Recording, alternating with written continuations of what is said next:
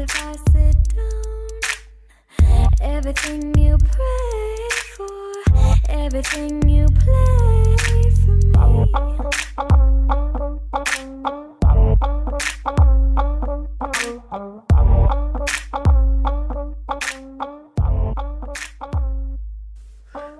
Hi, and welcome to Be More Now. My name is Blake Moore, and tonight I'm interviewing Diane Frank, editor of Fog and Light, San Francisco Through the Eyes of Poets Who Live Here. The show will be a mix of poetry and discussion, with a few of the poet contributors reading their poems. Poets include Dan Langton, Angie Minkin, Catherine Goldman, Gail Newman, Alejandro Murguia, and Marianne Betterly, all reading about their love for San Francisco and its wonderful sense of place. I'm going to start tonight's show with a brief story and poem from Alejandro Murguia, and then I will bring on editor Diane Frank and contributor and SF poet legend Dan Langton. Enjoy. One day I was crossing San Francisco from the south side to the north side, going through the Bayview, the Mission, South of Market. Now the streets were all tore up, potholes big enough to swallow a car.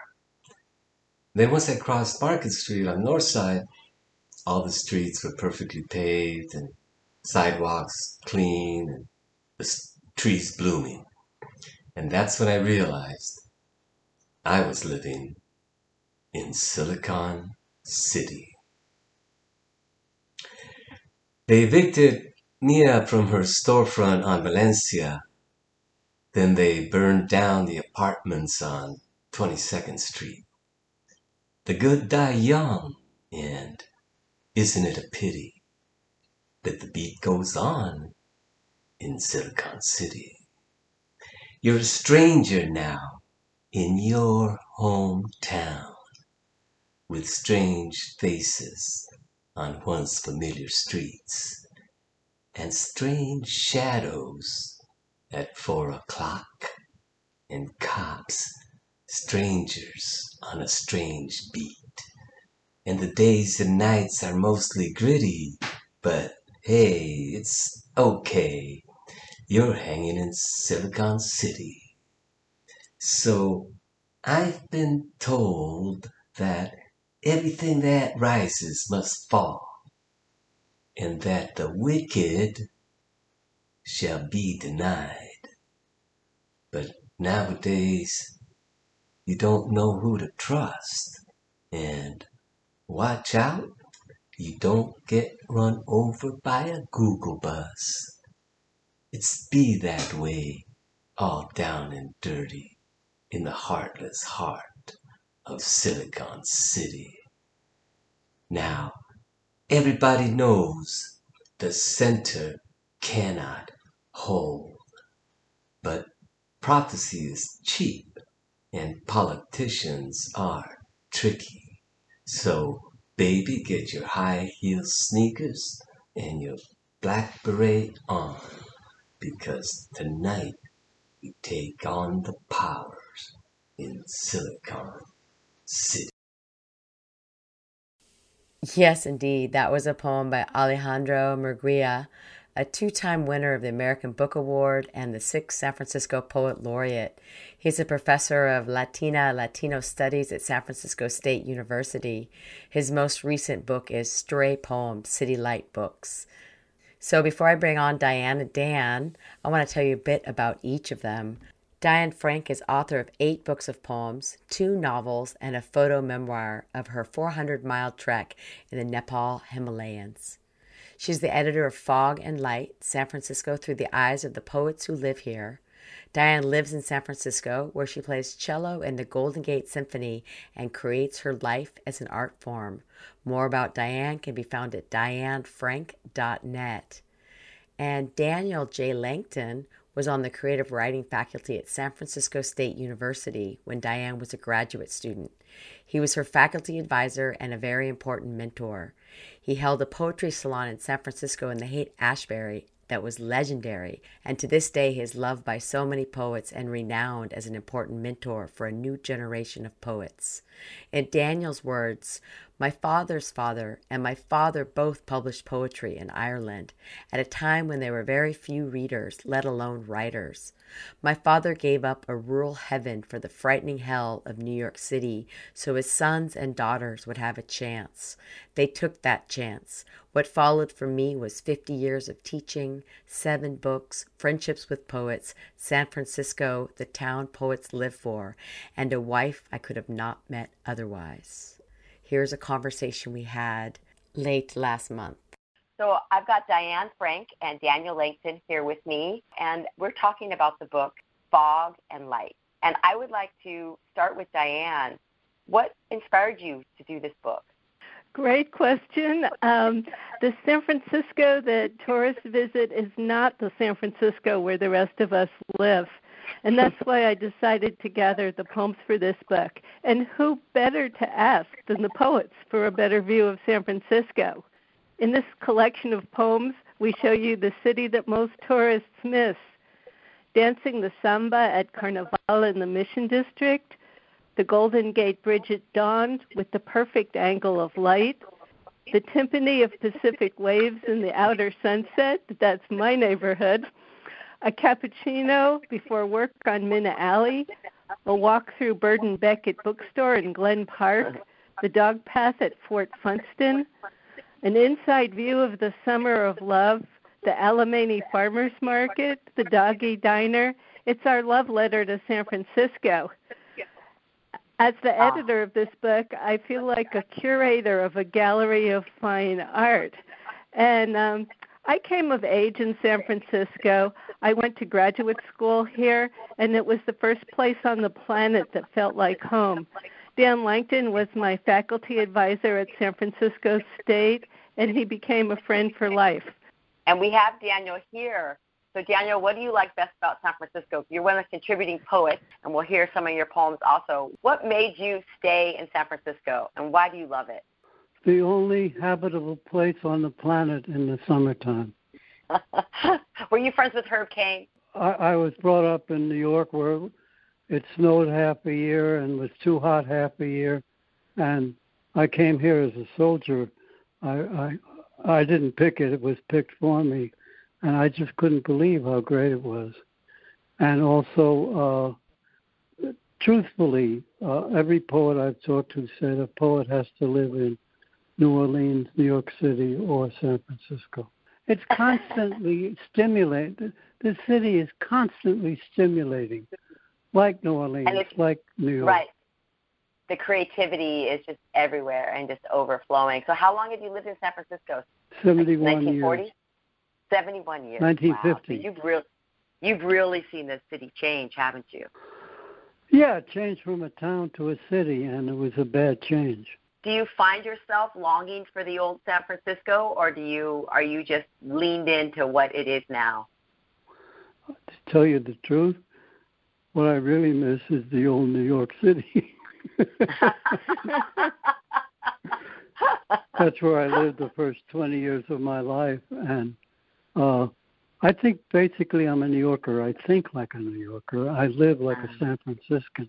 I'm always helping people solve problems the way a New Yorker would solve them. Like, for instance, people during the garbage strike, they didn't know what to do with their garbage, so I told them what New Yorkers did.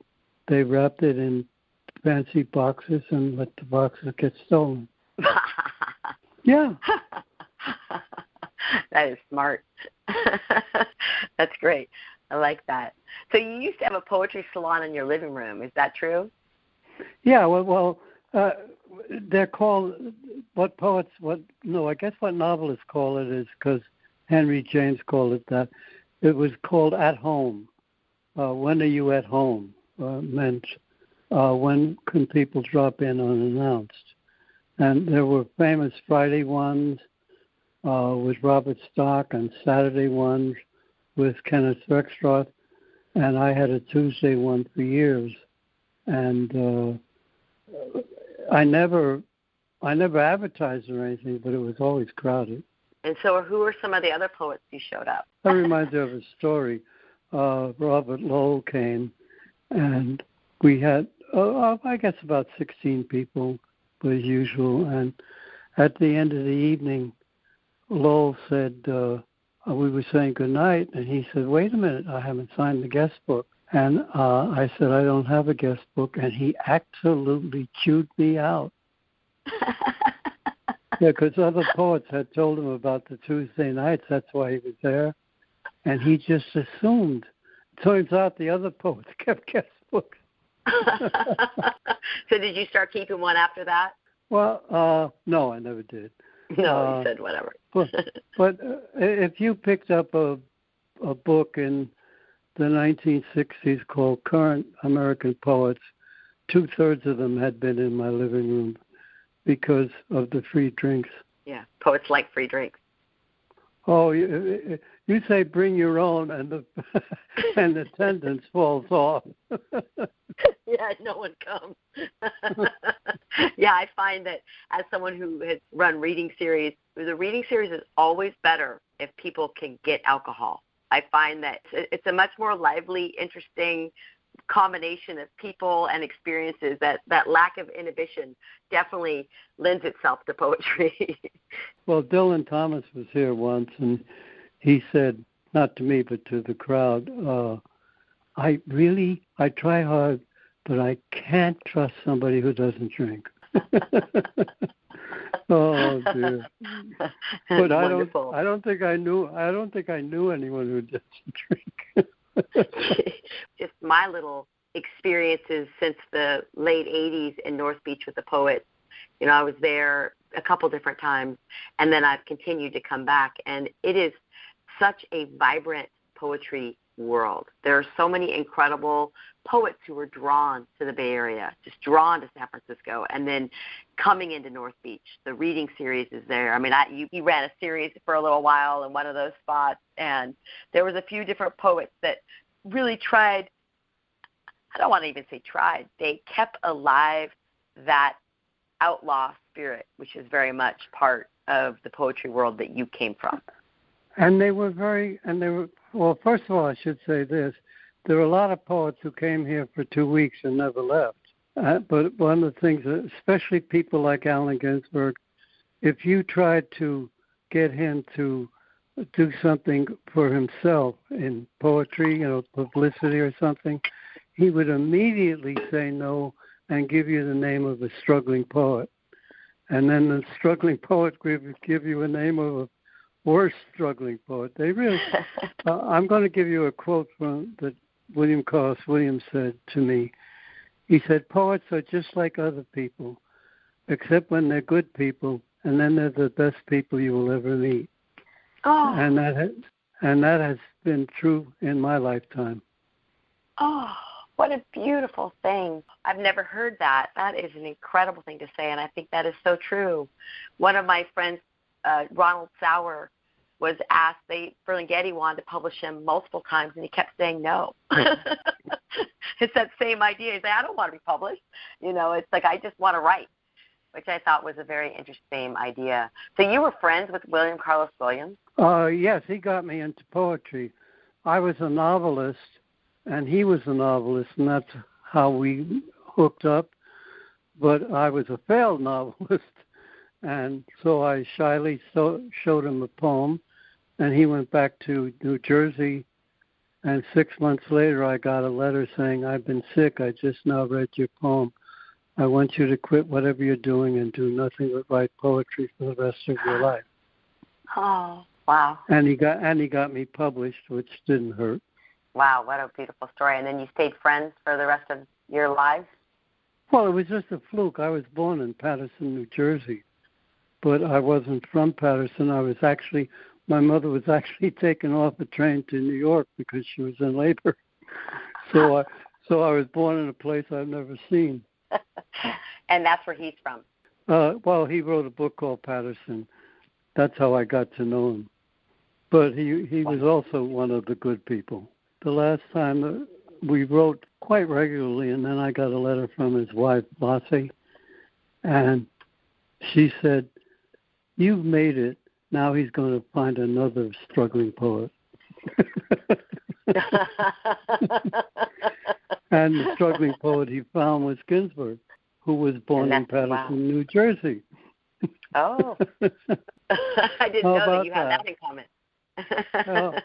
That's how we hit it off when we were here. We were very different poets, but very alike as people. I want to take a quick moment to remind you that you're listening to Be More Now, and this is Blake Moore, and right now I'm speaking with Daniel J. Langton, San Francisco poet legend, and we're talking about the new book, Fog and Light, edited by Diane Frank. You've been a professor of poetry, correct? 50 years. And you're part of the famed San Francisco State, which is quite well known as a poetry mecca. I know Poets in the School started through San Francisco State. You've been on the creative writing faculty there for decades and decades, correct? Well, yeah. Actually, when I was hired, it was as an English teacher because they started the creative writing department, I think my second or third year there. So I was really one of the first aboard. And one true story, which you don't have to use, but we turned down two sisters, two girls, and they were in tears. That they tried to get me to help them admit it, and I couldn't budge anybody, so they reluctantly accepted their second choice, Harvard. That's true. Oh yeah, poets want to be around poets. Yeah, they do. I've had students say to me, I can't believe I'm sitting in a room with people and every one of them cares about poetry. Yeah, I know. Right. When you say to someone, hey, can I read you this poem? They don't groan. They just say, yes. Yeah. Yeah, that's great. Oh, I did everything for a long time. I was married for 70 years. And how did you meet Diane? My student. So she was your student. Student, and also, if you had the way poetry worked, if you had a student, you were her mentor, you were her faculty advisor, and one of the things that Diane was wondering about, poets pretty well know how good they are, but she wanted to know something, and I brought it up, and she said, you read my poetry now, am I going to grow? And I said, that's all you're going to do.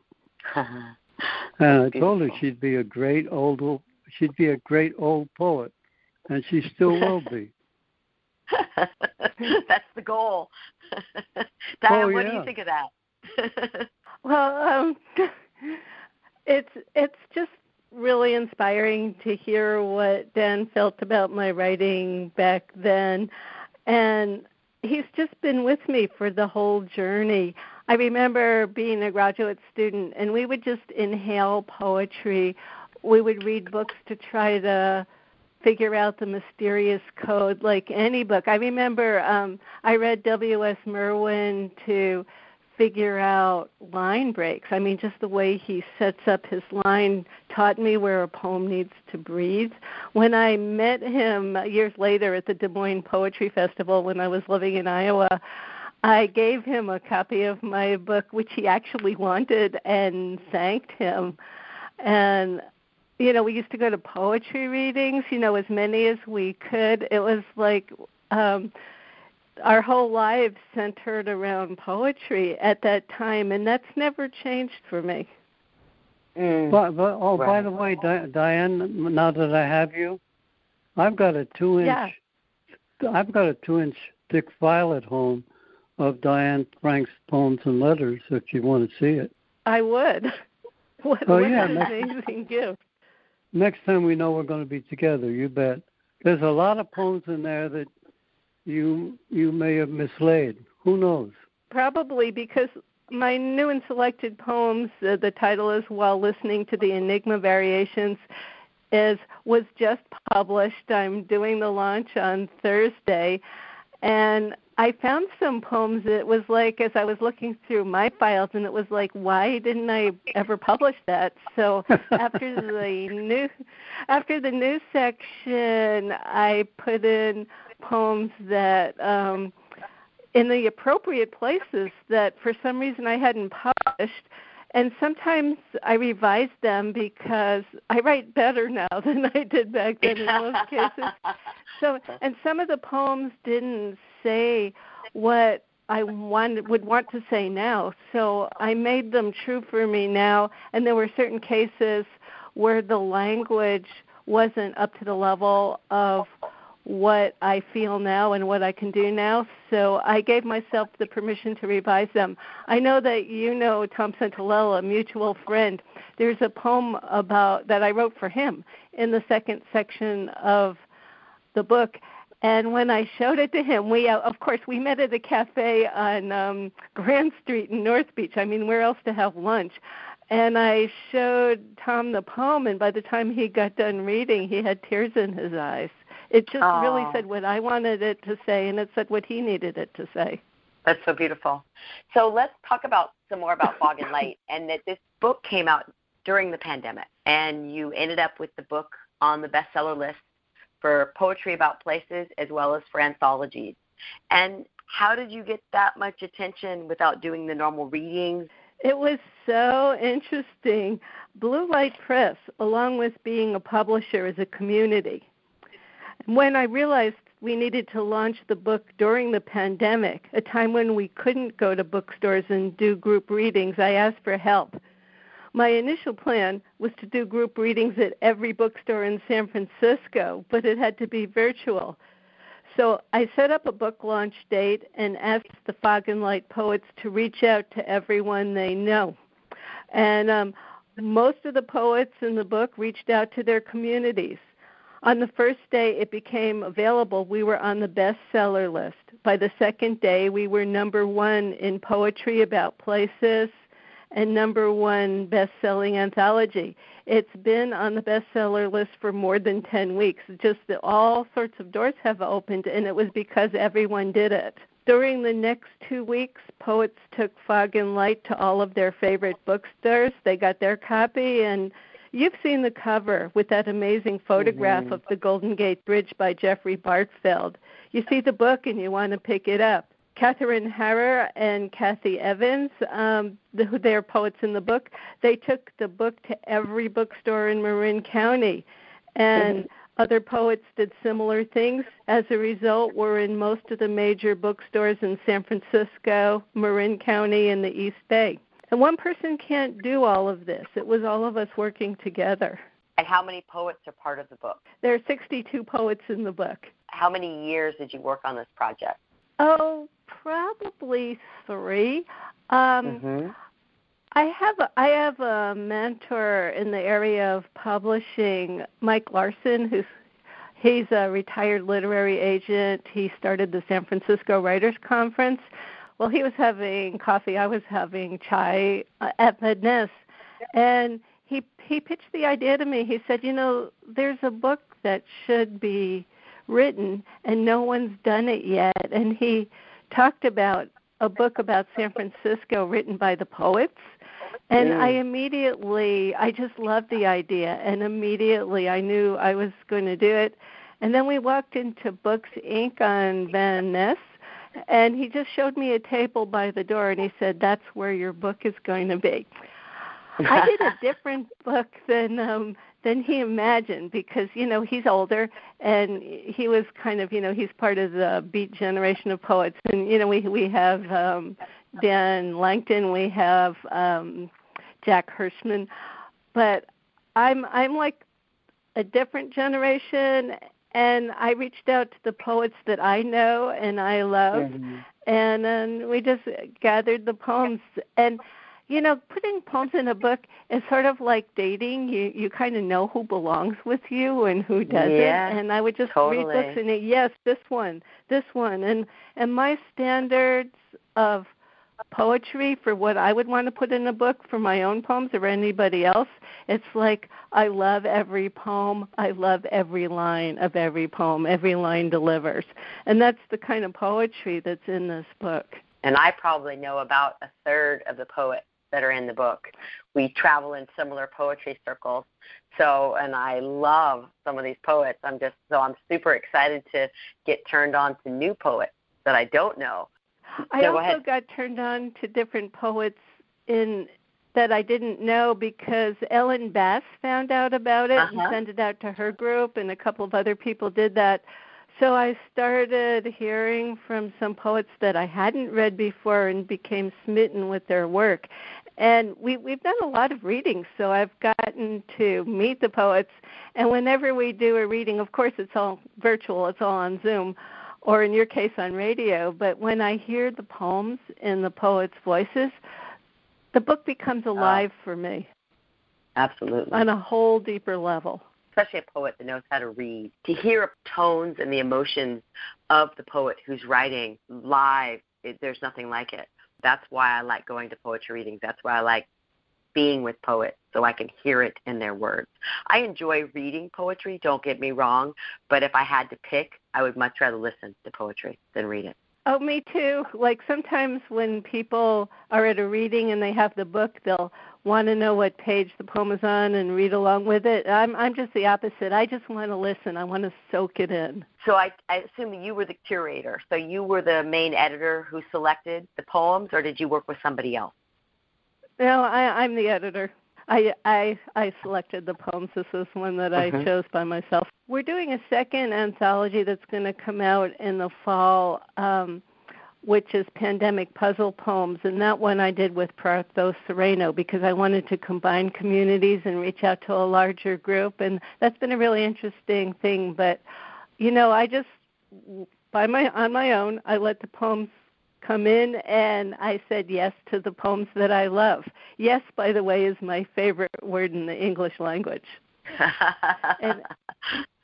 And for me, being a publisher feels like having a magic power. If I love a book, I can bring it into being. And I also know that getting published changes people's lives, and I love doing that for poets I love and respect.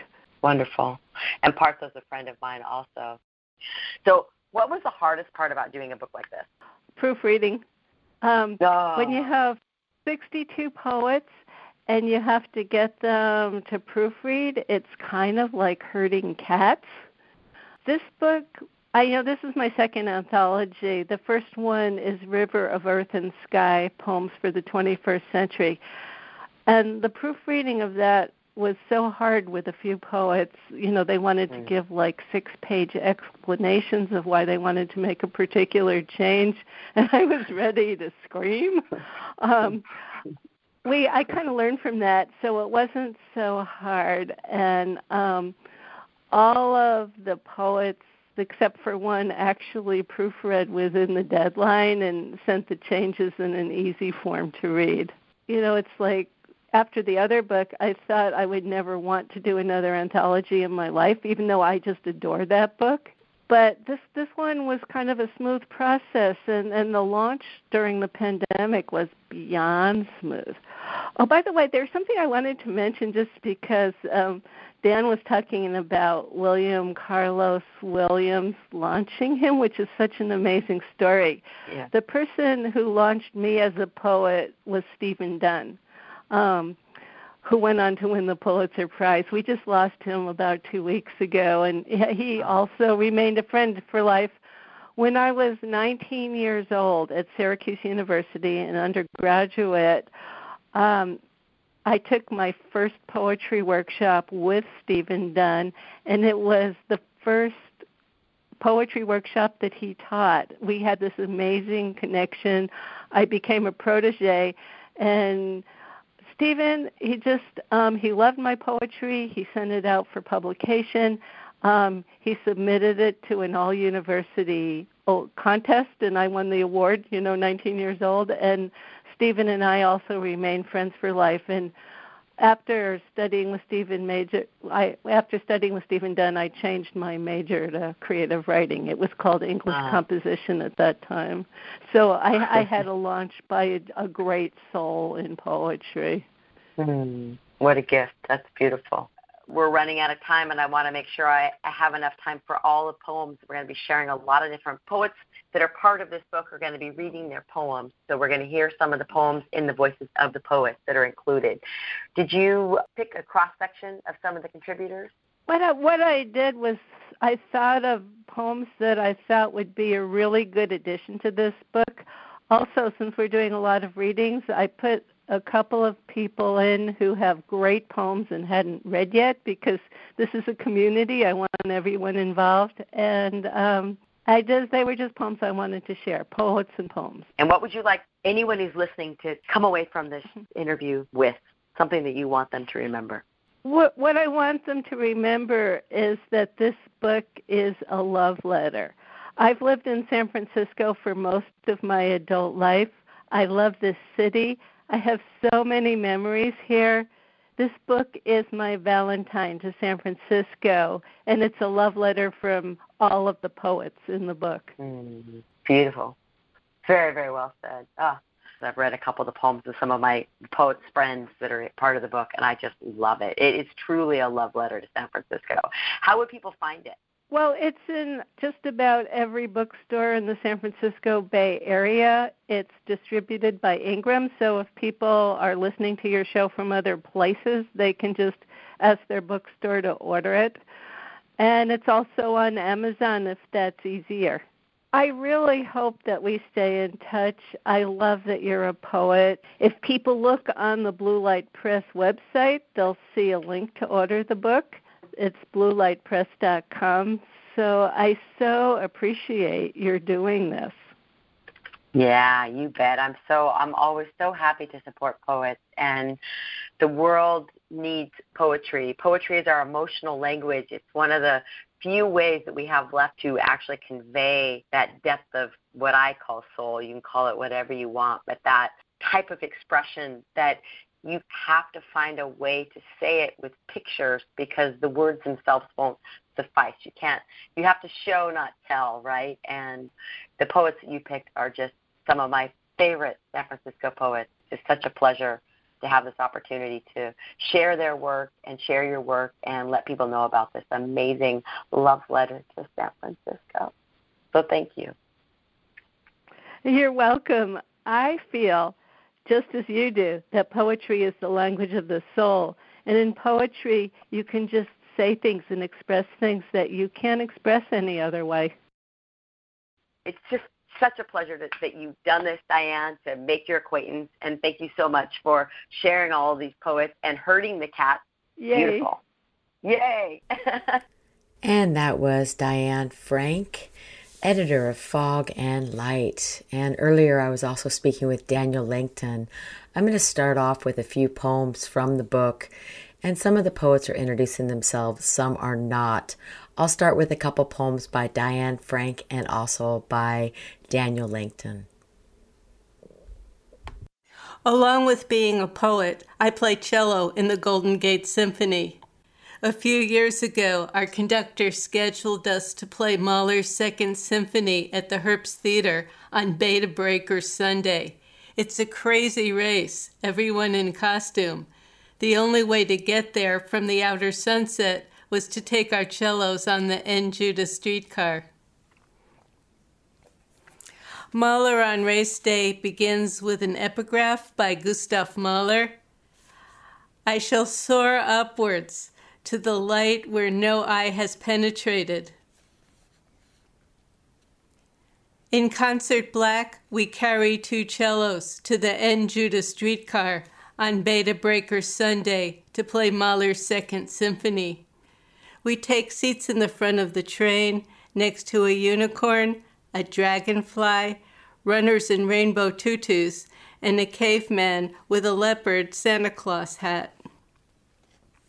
Eric's tuxedo, bow tie, and hot pink cummerbund, well, everybody's in costume. We sit across from a furry gray cat and an angel with a red, white, and blue halo. To my left, a couple holding hands and wearing the medals they got when they crossed the finish line. She's dressed like a bumblebee, fuzzy antennas waving from her headband.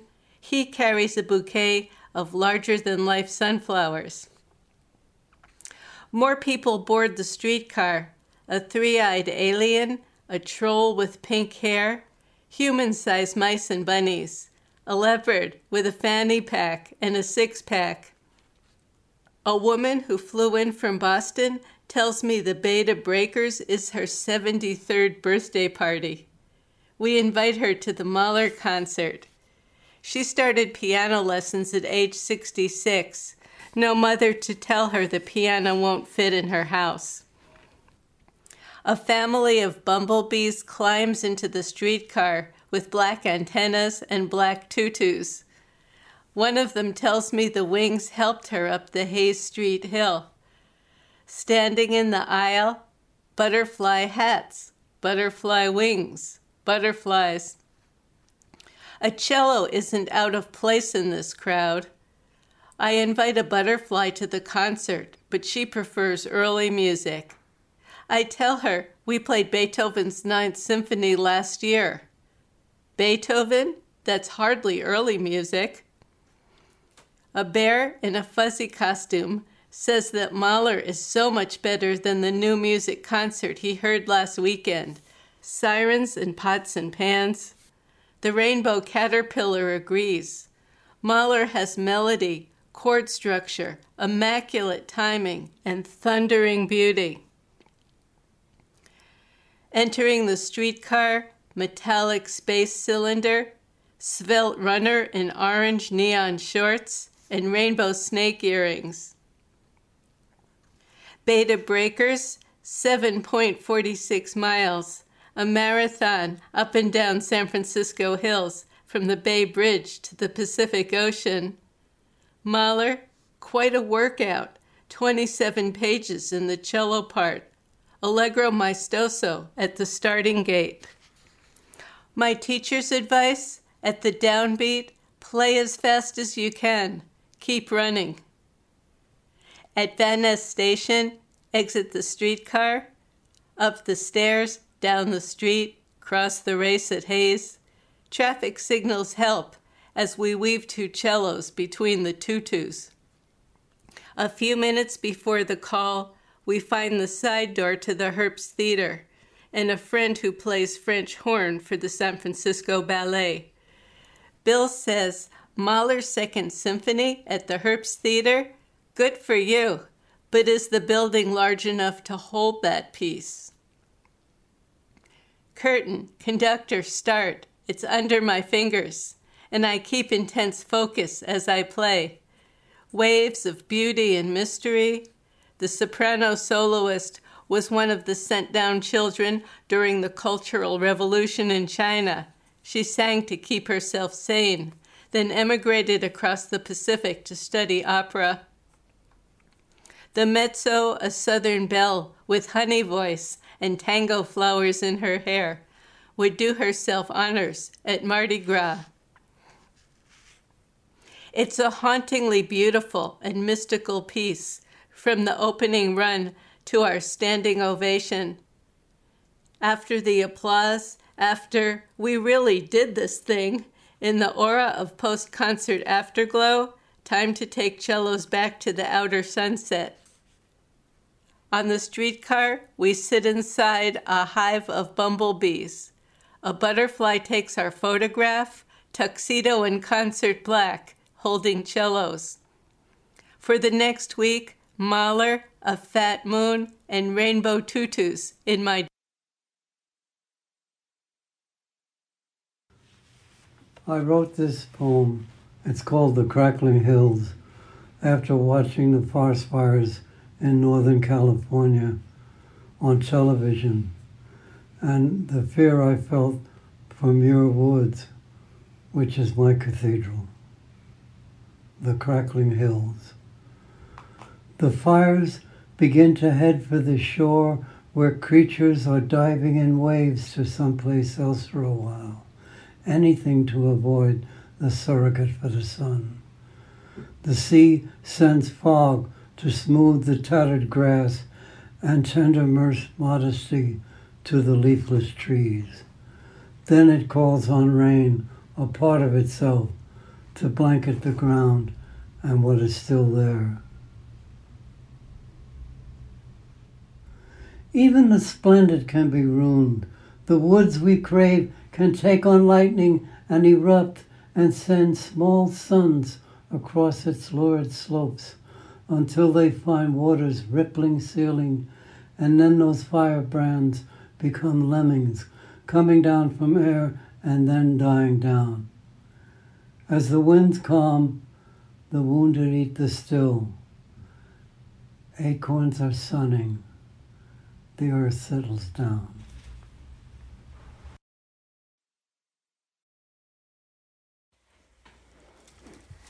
Hello, this is Gail Newman, and I'm reading Where I Live. The one-armed white man with dreadlocks scouts the traffic below the 101 underpass for spare change. His face is an abandoned building, his body a burned-out battlefield. His broken shoes slap the asphalt as he navigates the fenders and rear-view mirrors. Even a smile will help, his sign reads. We roll up our windows. The car ahead moves on, and we rush to step on the gas. Later, at home, roses bloom in the window. The table is set with silver. The food is ready. We slice the bread, eat. Hello, my name is Angie Minkin, and I'm going to be reading my poem, Ode to Luca Ravioli. I'm very grateful to Diane Frank for including this poem in her fantastic anthology, Fog and Light. And I'm very sad, actually, that Luca Ravioli is no longer in existence. And you'll hear a little bit about that in my poem. Ode to Luca Ravioli. My kids grew up at Luca Ravioli, that quintessential deli in San Francisco's Mission. Beautiful Italian men tended to them carefully. They toddled there on fat legs, hair all blowy, sat on counters, drooled at stunning food compositions. My kids grew up full at Luca Ravioli. So many dinners of pasta and sauce for our family, pancetta, prosciutto, parmigiano. Beautiful Italian men fed us all so carefully. 94 years on the same corner, the place is almost holy. No useless shops then, no tech bros making acquisitions. My kids grew up innocent at Luca Ravioli. 94 years over and gone, that holy ground will be wholly disturbed. Overpriced condos, $12 juices, SF's new religion. Those beautiful Italian men left us bereft, carefully sent packing. Luca's closed today. It filled slowly with distraught locals. No one had asked our permission. My kids grew up loving and happy at Luca Ravioli. Beautiful Italian men tended to them so carefully.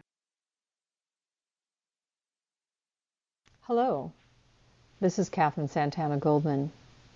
As a native San Franciscan, I am delighted to be included in the publication of Fog and Light.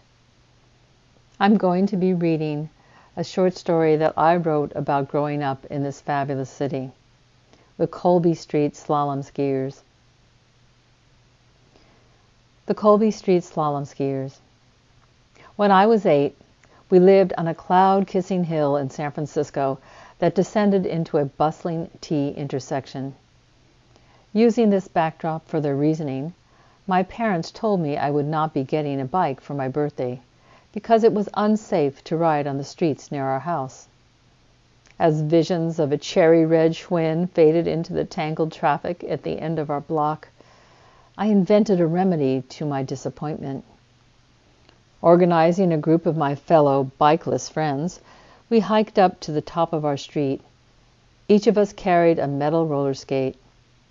Looking down over our urban vista, we discussed potential courses, velocity, and escape routes.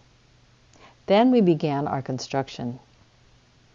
Opening our skates to their longest length, each one of us carefully positioned a flat board 6 inches wide and 18 inches long across our own expanded skate and firmly wedged it between the toe and heel clips. Everything was secured in place by tightening the wing nut on the underside of the thin metal skate. The finished products look like a short arm cross with wheels. Sitting dead center on our boards, with our legs stretched straight out in front of us, we leaned into the power of gravity and surrendered to the steep slope, using only our hands on the edges of the board to steer. Like Olympic slalom skiers, we glided over the sidewalk, weaving in and out of driveways, navigating the concrete and asphalt moguls with charmed agility. The true test of our skill was making the sharp left-hand turn into Mr. Gimignani's bushes on the corner to avoid being catapulted into the heavy cross traffic at the bottom of the hill. After learning our bruises, we all mastered the art of flying in the face of fear. I can't say the same for Mr. Gimignani's bushes. Epilogue. I never owned a bike, but as an adult. My name is Marianne Betterly. I am a poet, philosopher, photographer, dreamer. I write about synchronicity and spirits, flashbacks, and the streets of Tokyo and San Francisco. My poems can be found in numerous journals and collections such as The Widow's Handbook, River of Earth and Sky, Poems for the 21st Century, and New Sun Rising, Stories for Japan, to name a few. In addition, I have written a full-length poetry book entitled The Return of the Bees. I've always loved San Francisco. From my first visit years ago when I wandered past the head shops on Haight Street to the lush gardens of Golden Gate Park, I fell so deeply for the city that I transferred to UC Berkeley so I could keep exploring San Francisco and the wild West Coast. And to this day, whenever I see Coit Tower peeking above the fog, I still get a thrill.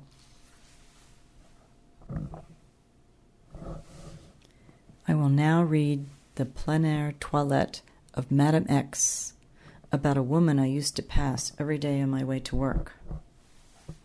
The plein air toilette of Madame X. A black swan surrounded by down, she emerges from a cocoon of sleep.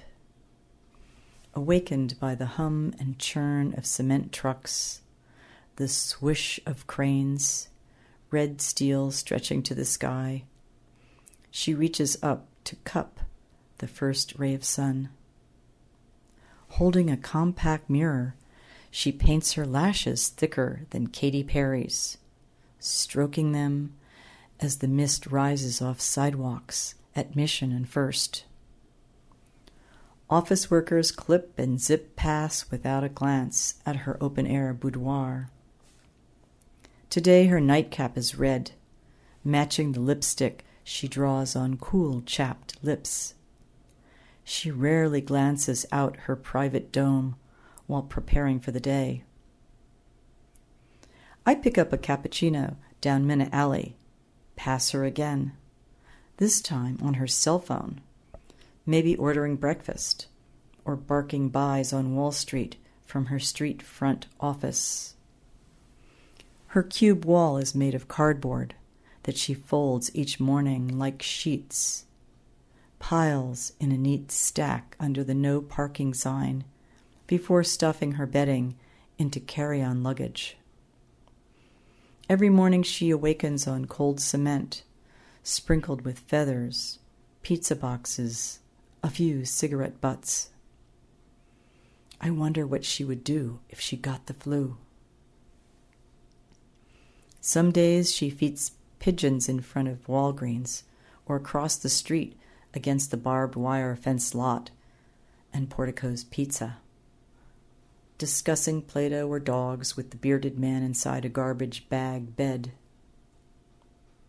Yesterday I got to work late, past a well-dressed woman with familiar luggage sitting on a bench near the glass doors to my office tower.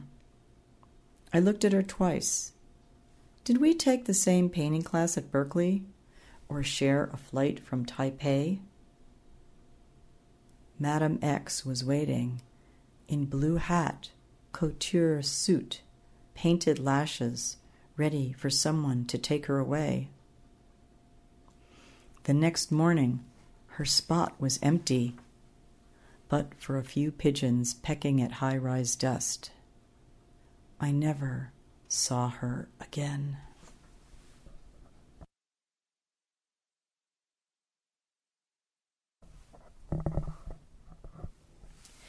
Next I'll read Fog in Kensington. No waterfall of fog ever tumbles into the bay from the East Bay Hills and Tilden Park. The fog comes from the sea, climbs over the 7 San Francisco hills, through the Golden Gate in a soft white river, flows onto El Cerrito, Kensington. Its fingers crawl upwards from the flatlands to claw its way uphill, wrapping lampposts, bungalows, backyard redwoods in a cool white shroud. But a few mornings a year, the fog rises only as high as the Arlington, while Albany below remains covered under heavy mist. The dawn warms the summit above a sea of clouds, extends across the western horizon. I sip the sunrise, Tibetan god realm view. Instead of train whistle, automobile roar, all I hear is the coo of a mourning dove, a crow caw, and the occasional click of a circadian clock. We have several poems in this book about earthquakes. It's part of living in San Francisco. This is mine. Earthquake, 5 a.m. Temblor wakes me with a kiss. On the other side of the wall, a whirring of water. I open thin blinds to calla lilies, belladonna, the garden of early morning light.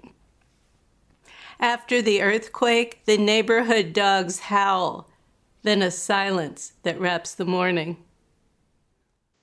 So this last poem, the second poem in the anthology Fog and Light, is about a particular part of my neighborhood.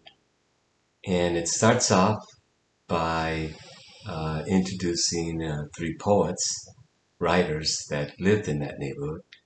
And in particular, it mentions Oscar Zeta Acosta, who wrote one of the great novels of United States literature, The Revolt of the Cockroach People. And he wrote it in the Hotel Royan, the Mission's finest. And if you don't know where the Mission District is located, I cannot help you. 16th and Valencia. I saw Jack Michelin on the corner of 16th and Valencia reciting Skinny Dynamite, and he was angry. And the next day he was dead on the last BART train to Concord, and maybe that's why he was angry. And I met Harold North shuffling around in a beaten world, his pockets stuffed with poems only hipsters read. It's a cesspool out here, he sighed before returning to his room in the Albion Hotel where angels honeycomb the walls with dreams, and the rent is paid with angry poems. And I heard Oscar Zeta Acosta's brown buffalo footsteps pounding the Valencia corridor, and he was shouting poetry at the sick junkies nodding with their wasted whores in the lobby of the Hotel Royan, the mission's finest, and even the furniture was angry. And I joined the waiters at the bus stop, the waitresses, the norteño trios, the flower sellers, the blind guitarists wailing boleros at a purple sky, the shirtless, vagrant, vagabond ranting at a parking meter, the spray paint visionary setting fire to the word. And I knew this was the last call. We were tired of living from the scraps of others. We were tired of dying for our own chunk of nothing. And I saw this barrio as a freight train, a crazy Mexican bus careening out of control, a mutiny aboard a battleship, and every porthole filled with anger. And we were going to stay angry, and we were not leaving, not ever leaving. El corazón del corazón de la misión. El camino real ends here, baby. Ah, the perfect poet to end that with. Again, that last poem was the voice of Alejandro Murguia. And before that, of course, was Diane Frank doing Earthquake 5 a.m. So we've been talking about the book Fog and Light, San Francisco Through the Eyes of the Poets Who Live Here.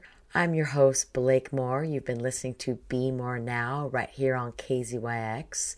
And there's been a number of poets that have spoken, and that includes Angie Minkin, Catherine Goldman, Dan Langton, Marianne Betterly. So thanks so much for listening. I want you to stay tuned for The Treehouse, which is coming up next. And also tomorrow morning at 9 a.m., you're going to catch Politics, a Love Story. And this week, host Bob Bujansky will be talking with Peter T. Coleman, professor of psychology and education at Columbia University, whose latest book is called The Way Out, How to Overcome Toxic Polarization. They'll talk about how to speak with people whose ideas you abhor and how to diffuse tense political disagreements. I think we need a lot of that right now. Okay, everyone. Keep on loving each other. Say hi, smile, and find the good, because that's what we have to do. Let's unify, people. Unify. Thanks so much. Thank you, KZYX. Lots of love to y'all. Everything you play for me. This has been a production of KZYX Philo 90.7 FM, KZYZ Willits and Ukiah 91.5 FM, and Fort Bragg at 88.1 FM, Mendocino County Public Broadcasting. You can check out our website at kzyx.org to find more content like this, and consider donating by clicking the red donate button in the upper right corner. Thanks for listening.